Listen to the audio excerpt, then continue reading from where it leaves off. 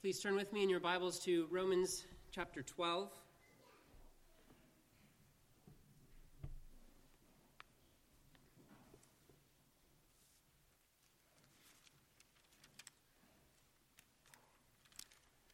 Romans chapter 12, we are concluding our series this evening on the theme of the body as it appears in Romans. And I will read verses 1 through 8 of chapter 12, and then we'll flip over and read a couple of verses from chapter 16. But again,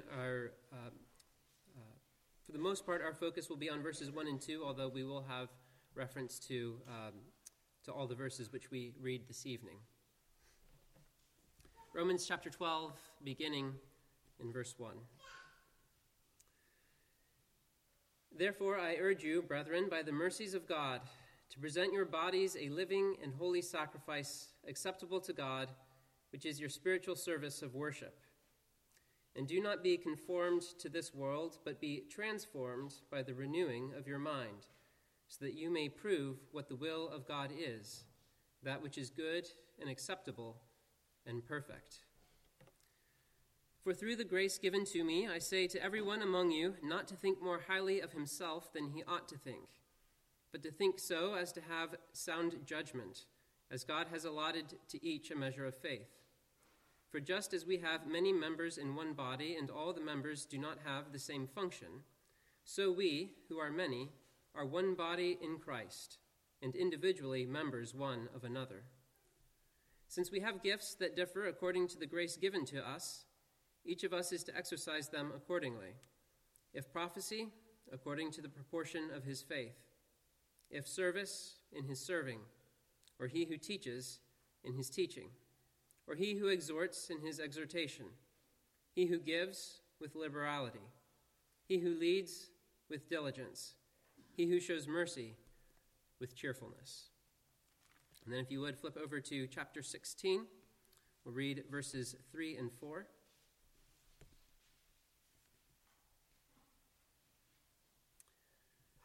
Greet Prisca and Aquila, my fellow workers in Christ Jesus, who for my life risked their own necks, to whom not only do I give thanks, but also the churches of the Gentiles. And then skipping down to verse 17, now I urge you, brethren, keep your eyes on those who cause dissensions and hindrances contrary to the teaching which you learned, and turn away from them. For such men are slaves, not of our Lord Jesus Christ, but of their own appetites or their own bodies, and by their their own bellies. And by their smooth and flattering speech they deceive the hearts of the unsuspecting.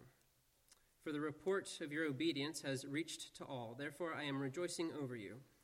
But I want you to be wise in what is good and innocent in what is evil. The God of peace will soon crush Satan under your feet. The grace of our Lord Jesus Christ, of our Lord Jesus be with you. Can I really love him that much? This is a question that may come to mind as we consider the exhortation that Paul gives in Romans 12, 1 and 2. That we are called to present our bodies as a living sacrifice to God. Now, this is a well-known verse. Many of you are quite familiar with it. And in hearing it so frequently, it may be that you have come to hear those words and think about that verse without really stopping to think about what is being described in that statement of presenting one's body as a sacrifice. It's a similar statement to what Jesus says, if any man will come after me, let him deny himself, take up his cross, and follow me. And so we think about taking up our cross, but do we stop for a minute to think what that demands of us? That to present our bodies as a living sacrifice, or to take up one's cross and follow Jesus, is a path in which, if not the final destination, at least as a waypoint, there is death. That in this exhortation there is a call, not only to love God with our bodies, but to love God more than our bodies. So as we stop and we consider what we are being called to in these verses, we would do well to ask the question, can I really love him that much? How can I love him that much? The body is so close to us. It is so dear to us. And it is so much a part of our existence that to love another and to love God with and then more than our own body is a difficult thing to do. So as we think about this command to present our bodies as a living sacrifice to God, we'll take it up in 3 points, and as we think about how is it that we are enabled to do this, we'll look at it under 3 points. First, the involvement of the mind, the heart and mind, that presenting our bodies as a sacrifice to God includes, in a very central way, the participation of our mind. Secondly, we'll look at the idea that as presenting our bodies as a living sacrifice to God will include bodily discomfort or bodily pain even. And then third, we'll look at presenting our bodies as a living sacrifice to God as including a social or a churchly dimension to it, that we are not just lone, isolated individuals as we seek to carry out this command, but that we are a community. We are one body and even members of one another in Jesus Christ. So first, though, let us consider that presenting our bodies as a living sacrifice includes the mind and heart. Now, throughout this series, we have said much about the human body, but I hope that has not left you with the impression that the heart and the mind and the soul, I hope that has not left you with the impression that that is unimportant. Rather, simply our emphasis has been on the body, but now we come to a passage in which we must also deal very much with the heart and the mind as it relates to how we use our bodies.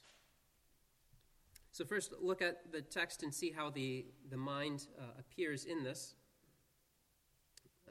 Paul says that this presentation of our bodies as a sacrifice is our spiritual service of worship, or our reasonable service, or our rational service. The word there entails and describes something of the inner man, that rational principle within us. And then in verse 2, do not be conformed to this world, but be transformed by the renewing of your mind, so that you may prove what the will of God is, that which is good and acceptable and perfect. That as we seek to go about presenting our bodies to God, that the mind is deeply involved, the heart is deeply involved in how we go about and do this. The heart is the engine, so to speak, that animates the body and directs the body towards a certain end. We need the Spirit's empowerment to do this, but the Spirit works in concert with renewing our minds so that our minds are engaged as we present this worship to God with our bodies. And it's important that we remember that this is so much a part of the sacrifice, is the engagement of our hearts and our minds, that we're not just conforming our bodies to some moral standard without that transformed and renewed heart. This morning we heard about the just do it religions. Well, there's a just do it kind of way of trying to offer one's body as a sacrifice. A list of things that I know I'm supposed to do, so I'm just going to go do it, but I don't have the right heart behind it. I don't have the right mind behind it. Rather, it's a heart and a mind which is not properly oriented towards God in faith and love. We can think of the apostles' words elsewhere in 1 Corinthians 13, where he says, if I give away all that I have, and if I deliver up my body to be burned, but don't have love, I gain nothing. And we can consider, if we could read Romans 12 in light of 1 Corinthians 13, we could say something like this: if I endeavor to present my body as a sacrifice, but if I don't have faith, if I try to lead a moral life with my body, if I try to have a body that in an outward way conforms to the law of God, but I do not have faith in Jesus Christ, I profit nothing. If I try to present my body in self-reliance, if I try to present my body and conform it to the law, but do so out of self-reliance and arrogance, I profit nothing. That if my approach to the law, if my approach to this moral use of the body in the service of God is not through faith in the Messiah, but is instead through self-reliance, it profits me nothing. This was the experience of Paul before his conversion. An approach to the law of God without faith in the Messiah. And he, in all kinds of outward ways, may have used his bodily morally, although we know that even that is not the case, that he used his body to imprison and to cast votes for the death of Christians.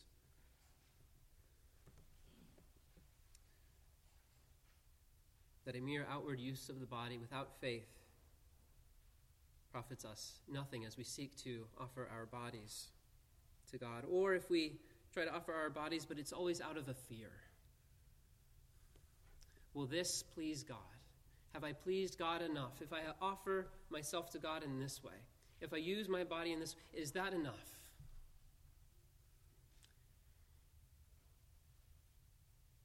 And if that is the attitude, and it's not an attitude of faith in the Messiah, to say that the Messiah and the life that he lived in his body is what satisfies and pleases God, then this way of trying to justify myself before God in the body is not the acceptable sacrifice that he's looking for. This is not the pleasing sacrifice that 12:1 calls us to offer.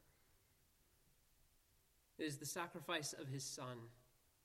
And then it's that loving response of thankfulness through faith in his Son, through which we then offer ourselves in an acceptable and pleasing way to God.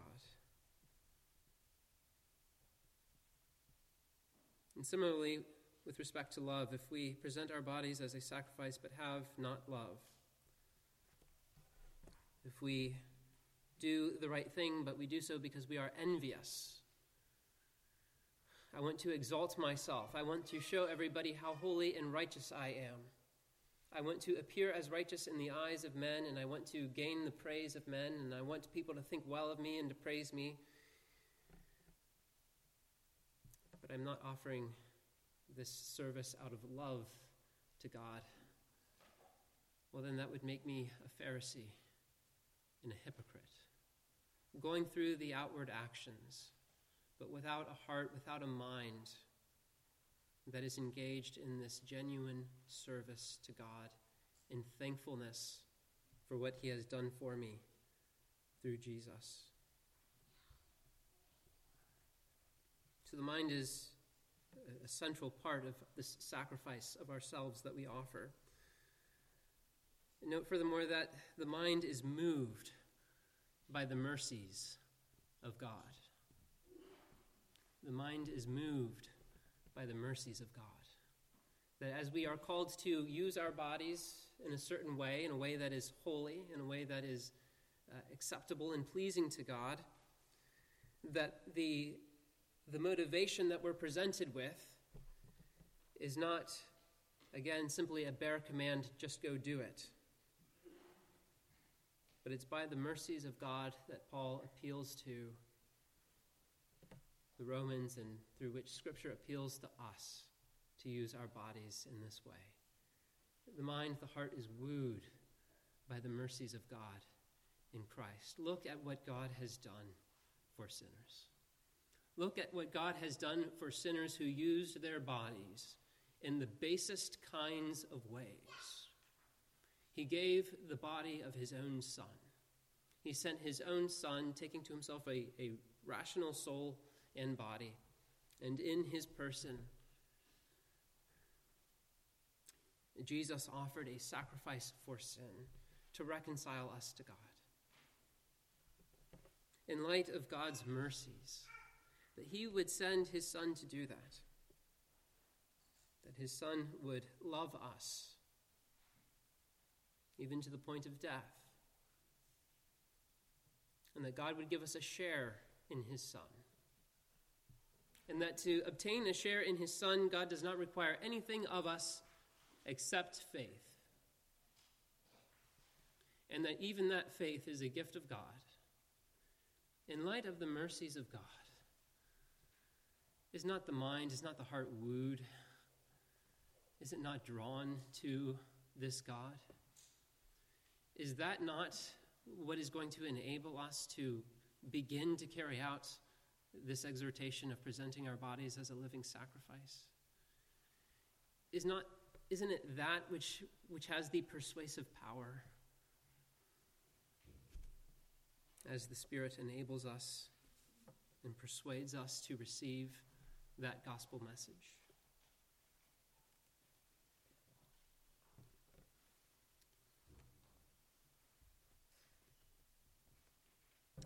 The engagement of the mind is further seen in the way that we use the mind to discern what is pleasing to God. Looking again at verse 2, we read, "Do not be conformed to this world, but be transformed by the renewing of your mind, so that you may prove what the will of God is, that which is good and acceptable and perfect." That it's the renewed mind that is able to discern what God's will is. It is the mind that is not wise in its own eyes, the mind that is always going back to Scripture, always going back to what God has revealed, always going back to God's words, God's truth, and submitting to it. Always going back to the gospel message and then the implications of the gospel, the commands that flow from it, in trying to seek and discern, how should I live in light of this revelation? How should I live in light of what God has said?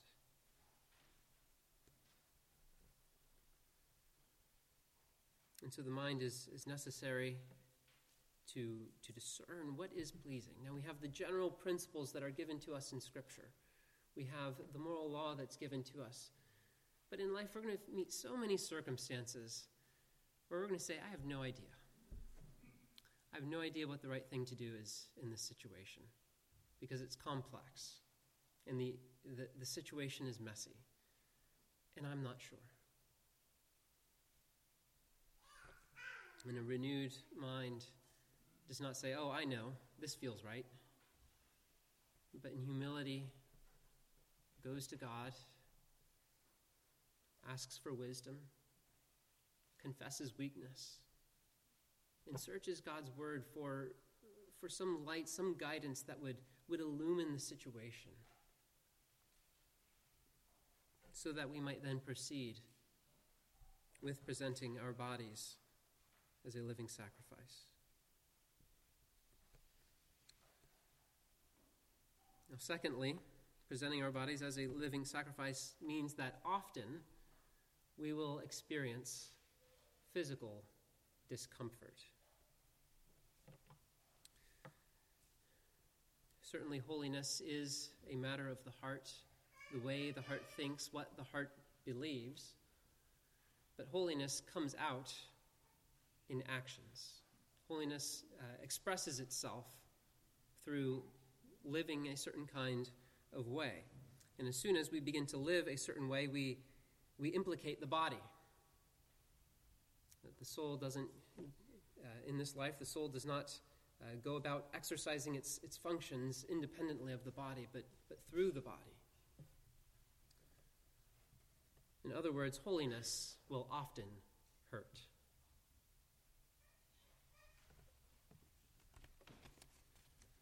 We can think of all kinds of ways in which holiness will hurt. You can think of those Christians who are persecuted and even martyred for their witness. When the world asks them what they believe, in whom they put their confidence, in whom they serve, and if the world hates their answer and hates the one whom they serve, that hatred will be directed not only towards Christ, but also towards Christ's people. And there are occasions throughout the world and throughout history in which Christ's people are called to bear witness, to be holy, and they have to hurt for it. Their bodies have to experience excruciating pain. And so Christians are persecuted, beaten, whipped. Think of the life of the Apostle Paul and all that he suffered. And think of the Christians who have been killed, as Paul was as well. But you can think of something that might be closer to home, something like fasting. If there is a season or occasion where fasting is appropriate, and you want to draw near to God in a time of prayer and fasting, and you seek to do this in a holy way, you'll find that you begin to hunger. And in being hungry, you begin to think, well, maybe I should just go eat something. And yet in that time of committing yourself, your time, and your prayers to the Lord, you must endure a bodily discomfort. Or you can think of parents who must wake up in the middle of the night to take care of their sick children. And it's not comfortable. It hurts. It would be much more comfortable to stay in bed and to sleep. And yet part of ordinary holiness, part of an ordinary renewed life as God has called us to live it, includes, at the expense of our own comfort, at the expense of our own bodily comfort, getting out of bed, walking down the hallway, and giving of ourselves for our children. Or you can think of the bodily discomfort that comes from saying no to ungodly bodily passions. Appetites that are misdirected, and so you must put them in check and you must say no to them. And yet in saying no to them, you find, nevertheless, that the appetite is still there and that you have to keep saying no. And for as long as you say no, you experience some kind of bodily discomfort. And it hurts. That the restraint of lust and anger and overindulgence and laziness hurts. That one who is not used to using the body in the way that it should be in service to the Lord finds it much easier to recline on the couch all day. And yet he desires to begin to lead a holy life. He desires to begin to present his body to God as a holy sacrifice. And he comes to the conclusion that part of this examining Scripture is that having gone to the ant, I am to no longer be a sluggard. And so he is animated and he's eager to begin diligently working in whatever God has called him to. But as he begins to do so, he finds that his body isn't acclimated to such work. He finds that holiness hurts sometimes.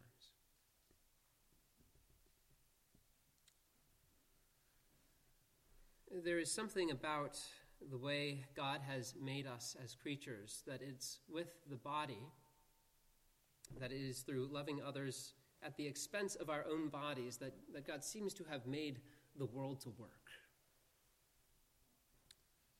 So you can think of the creation of Eve from Adam's rib. That for the creation of the first woman, there must be the loss of a part of Adam's body. Or you can think of a pregnant mother or a nursing child. And the mother quite literally gives of the substance of her own body to give life to the child so that the child can be nourished and grow. That each one of us here has received our life in a physical way because somebody else gave of their own bodies to us.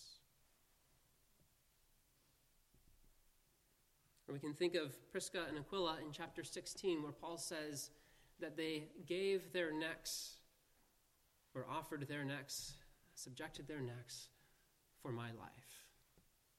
Let Prisca and Aquila take a part of their body which is very vulnerable, and which, if damaged, is fatal. And they do this for the apostles' life, and for which the apostle and the church of the Gentiles thank them.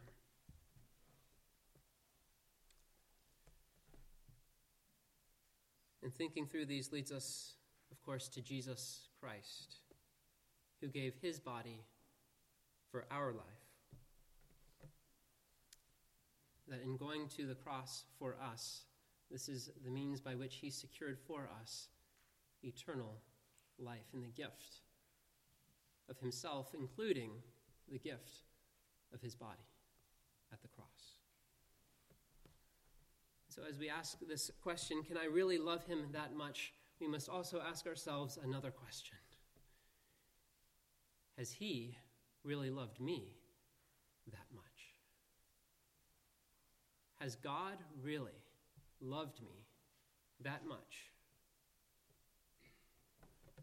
that he would take to himself a body? And we all know how near and dear a body is to us. It's so close to us. No man ever hated his own flesh. And yet God, come in the flesh, Jesus Christ, loves sinners more than his own body. That he goes to the cross. That he is willing to put off the body for a season for our redemption. That Jesus gives his body for sinners. That he gives all of himself for sinners, but again, focusing on our theme of the body. The opposite of this, by the way, is loving your own body at the expense of others. These are the false teachers that we saw in chapter 16, who do not serve the Lord Jesus Christ, but who serve their own bellies, who seek to satisfy the desires of their own body at the expense of others. And this leads to destruction. And yet the Christian's call is, in union with Christ and in imitation of Christ, to do the opposite, to rather love one another and to love God at the expense of our own bodies.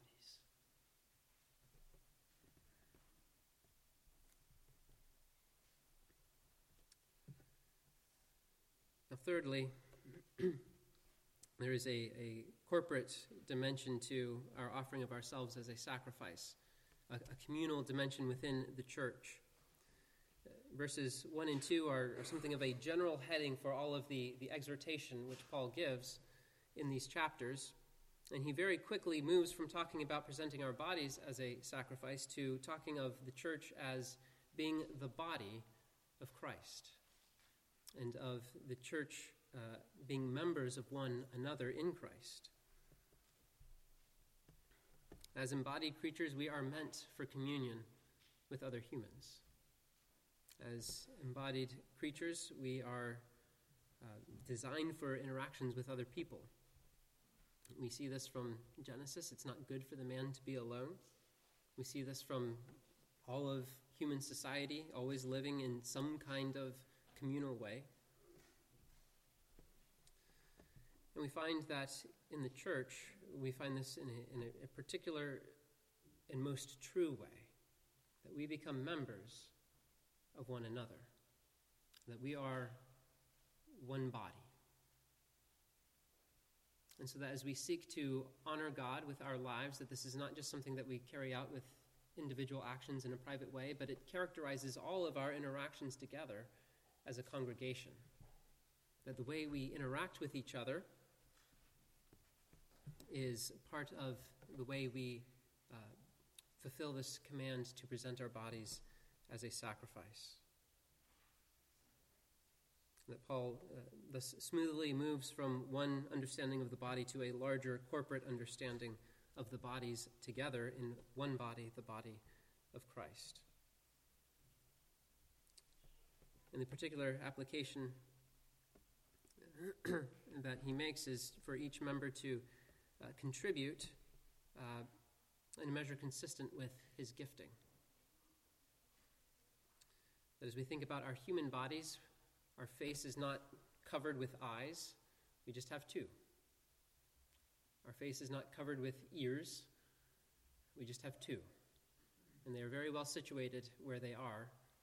We don't have an ear where our nose is and another ear where our mouth is and two more where our eyes are. But the whole body is framed in a way, gifted in a way that is suitable and serves for the building up of the body together. And so as we seek to carry out this command, we are not to despise one another when we see other people serving in different ways than ourselves. We're not to look at another person and say, oh, well, if that person were really offering their body as a sacrifice, they would be doing the exact same thing that I'm doing in this situation. That there's a multiple gifting that God has given. And so some will serve in a way that is very unobserved, behind the scenes. Perhaps they will serve silently, as Paul mentions, in giving. And perhaps they're very discreet about it. And yet they give with liberality. And yet there's somebody else who has another gift, somebody who teaches, and so they teach. And the gifts are variously distributed, and the body is not to despise others because of this diversity. Rather, this is part of what it is to be one body in Jesus Christ, as we seek to offer ourselves together as a sacrifice. So, congregation, as we wrap up this series on the theme of the body, I would once again point you to the mercy of God in Christ, that Jesus Christ is yours, that he has given his body for you, and that he is now seeking to transform you after his own image. That there are two warring powers, sin and the Messiah, that both seek dominion in the body. And that sin, when it seeks dominion, produces immoral actions through the body and ultimately corruption, death, and draws the wrath of God. But when the Messiah reigns, by his Spirit, he transforms the use of the body to its proper moral end. And in due time, he will glorify our bodies, raising us up, even as we participate with Christ now in his sufferings, even as we participate with Christ now in following his example of offering our bodies as a living sacrifice. Let's pray together.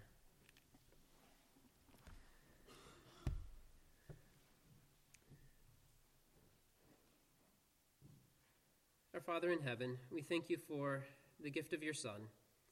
We thank you for all that he is to us, that he is our King, that he is our friend, that he is our brother, and that corporately speaking, he is our head and he is our husband.